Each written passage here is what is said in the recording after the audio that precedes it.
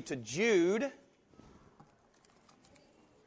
Turn with me to Jude. I won't say what chapter because there's only one chapter in Jude, if you know that. But if you'll turn to the end of your Bible and start flipping back a couple pages, you'll run into Jude. Don't pass it, though. It's right there, tucked away, and it is the last of what we call the general epistles, sent out generally to general areas, but also general people, and written by general people. And so this is one of the reasons why it's called the general epistles. And so the last one is Jude. I want to look at that with you just briefly, a few verses here. We're going to start reading with verse 3, and then we're going to drop down, if you can look ahead there, to verse 20 and go to the end. Notice these words from Holy Scripture in Jude 3 and in 20 through 25. Beloved, although I was eager to write to you about our common salvation, I found it necessary to write appealing to you to contend for the faith that was once for all delivered to the saints. It's quite a mouthful. Drop down to 20. But you, beloved, building yourselves up in your most holy faith and praying in the Holy Spirit. Love that. Keep yourselves in the love of God, waiting for the mercy of our Lord Jesus Christ that leads to eternal life. And have mercy on those who doubt. Save others by snatching them out of the fire. To others, show mercy with fear, hating even the garment stained by the flesh. Now, to Him who is able to keep you from stumbling and to present you blameless before the presence of His glory with great joy, to the only God, our Savior, through Jesus Christ our Lord, be glory, majesty, dominion, and authority before all time and now and forevermore. Amen. Lord, we thank you for your holy word. May this be a holy word to us this morning by the power of your Holy Spirit. We pray in Jesus' name, amen. Yesterday, Bo tried out for 7-year-old baseball. It's that time of the year again, and yes, even for 7-year-olds, they have tryouts. Now, that doesn't mean that nobody's going to get on, somebody's not going to get on a team, okay? Everybody gets assigned a team. But all the coaches are lined up, and they watch the players field the ball, throw the ball, run, and hit. It's quite intimidating for a 7-year-old.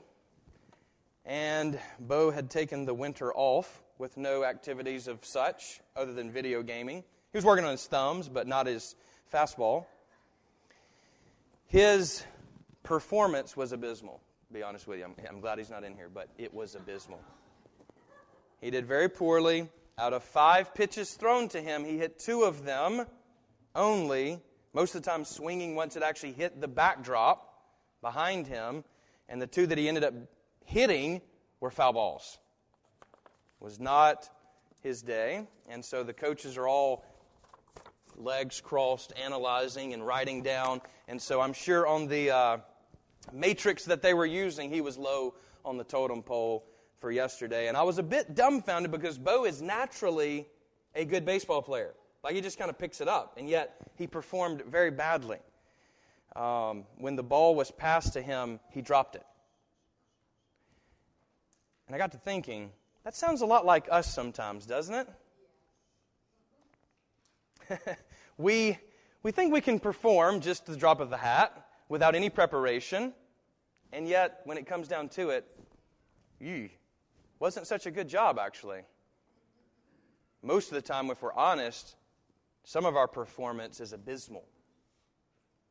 And we're really low on anybody's metrics that's counting holiness or a blameless life. Practice, as they say, makes perfect, right?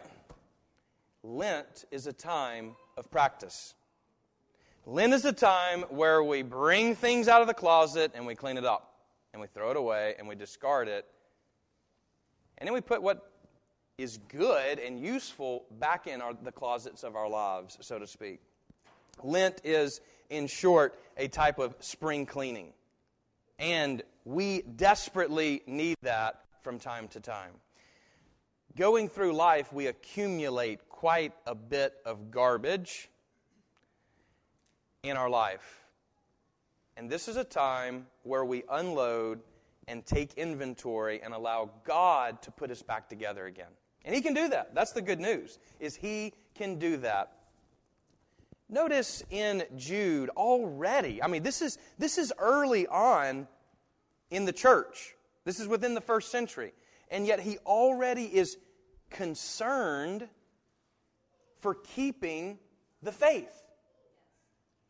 The faith like marriage, the faith like family, the faith like all of our key relationships must be well kept. It's something we work on. It's something we put effort toward. It doesn't just fix itself. And it must be guarded. And if you notice the language that is being used here, he says, brothers, I'm writing to you, beloved, I'm writing to you for our common salvation. Which we ought to take note at that point and just say, I thought in the American experiment it was a private faith. Not according to the Scriptures. Our faith is meant to be public and in community. Common. And then he says, I'm writing so that you contend for the faith. That's a strong word. Contend, struggle to surmount difficulty or danger. In other words, the letter writer of this epistle says, you're going to have to guard your faith. There are things that are trying to kill your faith. And nothing kills it quicker than sin. And he says, look, this faith was once for all delivered to the saints because Jesus has come. He delivered the gospel in person. He didn't just have emissaries, ambassadors, but He came Himself. He showed up Himself to deliver the good news that God loves us. And before we were ever even conscious of God, Jesus died for us. Before we ever even became enemies of Him and wanted our way instead of His way, He had mercy and grace upon us. That's something to celebrate. That's something to get excited about because no one can claim that nobody cares because Jesus does. And His church does because His church is the body of Christ. We, like Bo, need some practice. Practice in godliness. We practice at a lot of things. We like to get better at our jobs. I was discussing with Jessica the other day my frustration with people's driving. I think some people, they just assume they can drive well. They think because they've been doing it for 30 years, they can do it well. I want to get better at driving every time I drive, is what I was explaining to her. I wish everybody had that sentiment. But there's a greater desire that I have, and that is for your godliness. Truly. You say, surely not me. Godly is not really the word. Listen, if you're in Christ, you are called to be godly. We all are. And we put on Christ until we look like Christ. And this is what He has told us, my will for you. People always want to know what the will of God is. Paul tells us clearly, my will for you, Christ says, is your sanctification. You being made holy and presented blameless. Notice that language. Rachel referred to it, and now we hear it again. Blameless as the bride of Christ. Beautiful. You're called to be beautiful. Not just on the outside. For this body's passing away. But in here. We've all been around people that may not be supermodels on the outside, but we'd choose them over someone's ugliness inside that does look good. We know who really is our friend when it comes down to it, who really cares for us, and that makes a greater... Let's be those kind of people.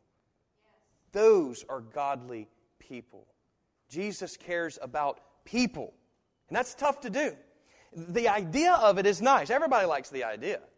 Everybody's willing to get behind Martin Luther King or whoever at Gandhi, whoever else that's willing to forge a new way to liking people and loving people. But rarely do we find in our own lives, given the situation, to actually love somebody that we do it sacrificially. But the good news is Christ can fill us with the love of God because He is the love of God. So what should Bo do? You know, that's what I've been asking myself. What should he do, right? He's got to get better at baseball. How do you do that? And everybody's got a quick fix. You know what I mean? You see these memes, you see these articles that come across your feed or across your emails, and every 3 steps to a beach body. And everybody likes the idea of having a beach body. We see those 6-packs rolled out. I don't mean beer. And we say, man, that's going to be me by the end of the year. Or maybe some of us think like Bo that we're already there. Until the mirror disproves us and we say, liar, right? 5 ways to a more financially secure future. Whatever it is, 5 steps, 12 steps. We all want a clear answer. We all agree on this, and that is we know something's wrong. We know something's not right. We know we're not performing as we're really called to perform. We may not even know where that call is, but there's in every human life an understanding that there's something wrong. If you study the world's religions, which I've tried to do, and I'm an amateur, but I still, have looked at them pretty intensely and taught about them, and one thing they all have in common is this. They all identify something wrong with the world. And then they offer a solution for that. And the solutions are all over the place most of the time, but many of them, the problem is our body. For most of the world's religions, the problem is the body. And this old body, if we could just get out of this body and become more spiritual, that is salvation. Friends, I'm here to tell you that Jesus' way of saving us was to take on a body. He doesn't see the body as evil. He sees the body as His home. That's mind-blowing.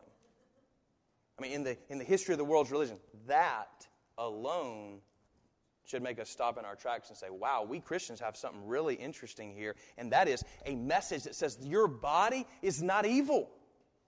It's actually something deeper in that's evil. We're all looking for a quick fix. We're all looking for easy answers.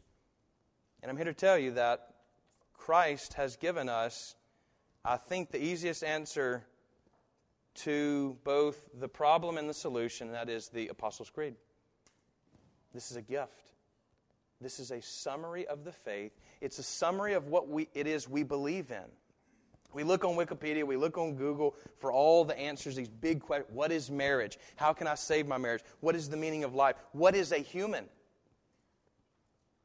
How do I find a mate? How do I make friends? What's the best car to own? We ask these big questions and expect these small answers, don't we? God lives in reality, and He gives us, because we have these big questions, He gives us a big answer. Ultimately, He gives us Himself. And the creed is organized, as you already know, Father, Son, and Holy Spirit. Because that's God's answer to the human problem of sin. Evil in the world is not just in the world, it's in us. It runs right through us. It's not about just saving the world. It's about Him saving me in His world, and then I become a pararescue person in His elite army. At least that's the way I like to think of myself. Trying to snatch people from the fire. Did you catch the language? Did you catch the language? Some people have mercy on them because they doubt. Some people snatch them up before they fall off the cliff. And other people have mercy on them, but don't contaminate yourself with their lifestyle. Don't intermingle. For when you play with fire, you smell like smoke. And it's so true. I wish in our culture, and I really, this is something that I'm actually grappling with myself as we're going into shock here. I'm glad I'm not plugged into anything. You know what I mean? It's all wireless. Not sure we're having power surges or whatnot, but one of the things I've been really thinking about, think with me about this. I wish that people were angry at God sometimes. Because what that shows is some emotion to find the truth. I wish people were distraught sometimes over the question of God. But what I'm finding more and more in our culture and society is just this. Apathy. Instead of passion or drive or anger or any emotion, I'm finding no pulse at all. Have you ever been in a relationship with somebody like that? Like, it's actually good that husband and wife sometimes go head to head. That means you're alive. For your friends to disagree means you're alive. It's okay. We're two different people coming together as one. But to just be apathetic sitting on the couch of our life, boy, that's a really sad place to be. And it's where our culture is. And we're called to wake them up. We really are. I don't know how to do that. I'm telling you, I really don't know how to do that.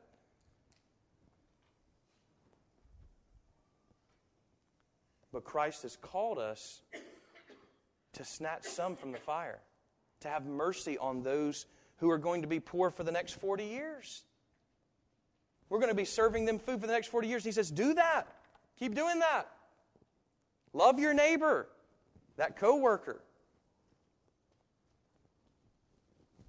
We know something's wrong, and what is wrong is sin and sins. Sins that we do, but all the sins that we do have a root when traced back. Have a root problem. That is sin in the heart. But thanks be to God that He can not only forgive us of our sin, but He can transform us. That's the message of the gospel. He didn't come just to die so that you can just continually be forgiven and continually cheat on Him. No. Transformation. The purpose of Jessica's forgiveness to me, or one of my friends' forgiveness to me, when I've done something stupid or ignorant or idiotic, the purpose of forgiveness is restoration and transformation. It's not license to continue to hurt. It's not license to continue to live subpar, below where we are called to live. I don't know how to communicate it better than to say, Christ came to transform us, to take us from a dead life, to living hope, joy. God in us. Love for others that we can't conjure up ourselves or by the bootstraps pull ourselves into. No. This is something that comes from God. You wake up one day as you're following Jesus Christ. You say, how do I love these people? I used to not like these people at all. And now all of a sudden, I find new love. Love that obviously didn't come from me, but it's transformation through Jesus Christ. And I just got to tell you, He can do that. That's not like some high philosophical thought or lofty, resolution for the new year. That's what He came to do. That's all the Holy Spirit does when He comes into a life. If He's not doing that, let's check to make sure we are filled with the Holy Spirit, because there are other spirits in this life. We must not be filled with them. We must not listen to them. You see, God in the Apostles' Creed has given us a summary of our faith. You can call it a catechesis. This is a unique word for many, but catechumens were people who entered the faith but learned about it before they entered it. So in other words, if you wanted, in the 1st, 2nd, 3rd century, we know that people who wanted to come to Christ, they made them wait a year before they were baptized in order to catechize them, which is teach them. Actually, we get our term echo. The word echo comes from the word catechesis. It's like an echo through time that is passed down of something that has been given once and for all, as the language here in Jude. God has given us His gospel in His word. He's given it to us. And now we are called to echo that word in this local church. Creeds matter. Words matter. They make us who we are. They remind us of who we are. I told Bo, I said, Bo, man, that wasn't so good, was it, buddy? He said, no, sir, that was great. I said,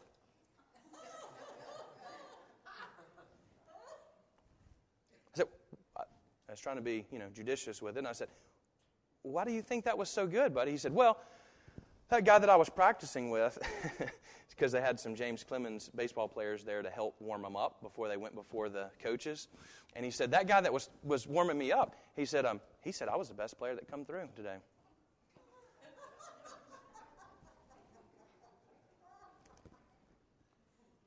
I said, buddy, but you missed all the balls, I mean, like the evidence wasn't there. I've found in our world, there's a lot of people that want to tickle our ears. For whatever reason, I don't know why. They want to tickle our ears. Want to tell us that we're good. And there's this whole pressure at the workplace and pressure at school, pressure in our lives and our neighborhoods that, hey, you don't ever say anything. Don't you go there. No. You don't have any right. And we've righted ourselves right into hell. Where everybody's telling us we're okay. Yes. The TV telling us we're okay. The articles we read tell us we're okay. But not His Word. And what word will last? When all the articles fall away, when all the words that are echoing throughout our culture and universe fall away, there's only one word that remains. It's the Word of God. There's only one opinion or one reality that ultimately remains, and it's God's Word. Now, I told Bo he did a bad job because I'm his father. That's my job. But I said, Bo, you're a good player. Notice what I did. Bo, your performance was terrible, buddy. But I reminded him of who he is, and he actually is a good player. And I said, Bo, we got to work on this, man. We're gonna be working on this so that when you get picked, because you were down here on the team, I didn't tell him this, but he's probably going to get put on a low-man team or whatever, But he's going to wow the coach. Why? Because we're going to practice. We're going to put it together. We're going to work hard. We're going to sacrifice time to get it done. It's the same thing we do. We need to be told and reminded regularly of who we are. Amen. We forget. And so from retail to politics, from school to culture, we use creeds to shape people, to shape ideas. Think about it. Declaration of Independence, United States of America, contains this creedal affirmation. We hold these truths to be self-evident.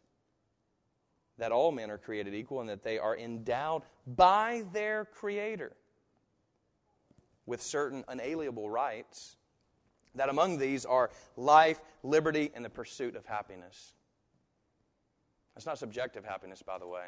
If you actually look at what they meant by happiness, it's morality and virtue.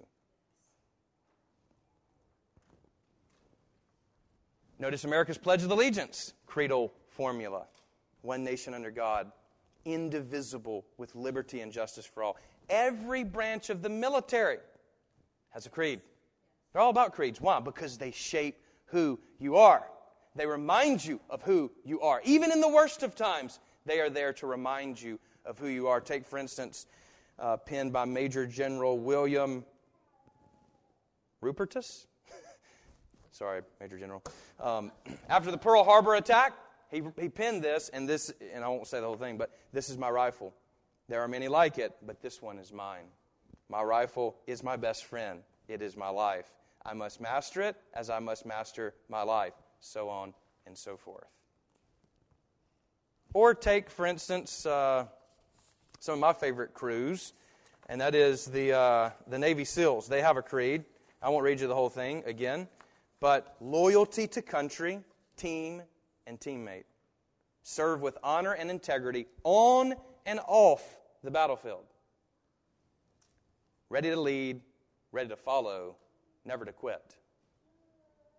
Take responsibility for your actions and the actions of your teammates. Excel as warriors through discipline and innovation. Notice this, none of this is saying sit on the couch, eat in the bag of Lay's potato chips. This is not the way to godliness, it's not the way to health, and it is not the way of life. Life takes sacrifice, but sacrifice for the right things is worth it. For life, it's worth it. Or take the Ranger Creed. Recognizing that I have volunteered as a ranger, fully knowing the hazards of my chosen profession, I will always endeavor to uphold the prestige, honor, and high esprit decor of my ranger regiment. So on and so forth. It's longer than what I'm giving you here. These are creeds that define groups of people that protect us. And there are other creeds of retail, save money, live better, Walmart, right? You're in good hands with Allstate, right? Think of all the school fight songs that we could list and sing and whatever. I don't know them, but I didn't go to a school like that. But some of you know them well. Those are creeds that form who we are. Think about when you go to the doctor, you hope that medical doctor has taken the Hippocratic oath. I swear to fulfill to the best of my ability and judgment this covenant. I will respect the hard-won scientific gains, so on and so forth, for life and not for hurt. Creeds make us who we are. And we have a creed as Christians that even to this day, roughly 2,000 years after the words were gathered up in Scripture and given to us and echoed down through the generation, it's still echoed in our halls today. In both tents. I was in Haiti, I was a little shed with tarp around it. That was their meeting place. But guess what? They believe the creed. They say the creed. I was in chapel and we said the creed together. India saying the creed. China saying the creed.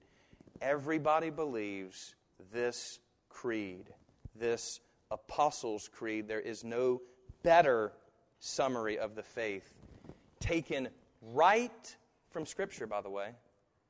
And over the next few weeks, we're going to be detailing and showing you, hey, here it is, right here in Scripture, taken directly out of Scripture. That's why we call it the Apostles' Creed. It's not that all the 12 wrote it, although there are 12 stanzas or affirmations, and tradition has it that each of the 12 apostles added one affirmation to make the whole apostle.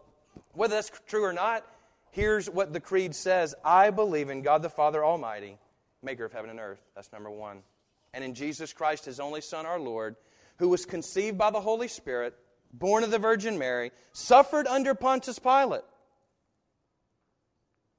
was crucified, died, and was buried. He ascended to the dead. The third day he rose from the dead. Notice that, remember that, we talked about that last week, the rhythms of life, up and down. He ascended into heaven and sits at the right hand of God the Father Almighty. From there he shall come to judge the living and the dead. I believe in the Holy Spirit. It needs its own affirmation. The Holy Spirit, the Holy Catholic Church, the communion of saints, the forgiveness of sins, resurrection of the body, and life everlasting. Amen. This is an apostolic witness passed down to us. And now, just like the ball being passed to us, what are we going to do? Drop it? Run? Do nothing? Or do something useful? It's time to practice what we recite. It's time to live out as witnesses of this apostolic message. It's time for you to do that. It's time for me to do that. And we're entering into a season where we sacrifice certain things so that we can practice godliness. That's what Lent's about. And it needs to be a rhythm that's a part of all of our lives so that we don't fall into the ditch of Pharisaism in making following rules salvation, or antinomianism, which is a mouthful. Just simply means no law at all. I'm free to do whatever and make my own reality and construct it. No, you're not. Not according to the Scriptures. Not thus says Marshall, but thus says the Lord. So, who are we listening to? The guy that's telling us, oh yeah, you're the best, you're the best Christian that's ever come through. When our performance doesn't match up? Are we listening to the voice of our Father who would say, child, we got a lot of work to do, but you are a good player. We're going to make you better. That's what the Lord wants to do in our life. And He can do it. And notice, He will do it if we look to Him, because now to Him who is able to keep you from stumbling and present you blameless before the presence of His glory with great joy, to the only God our Savior, through Jesus Christ our Lord, be glory, majesty, dominion, authority, before all time, now, and forevermore. In the name of the Father, the Son, and the Holy Spirit. Amen.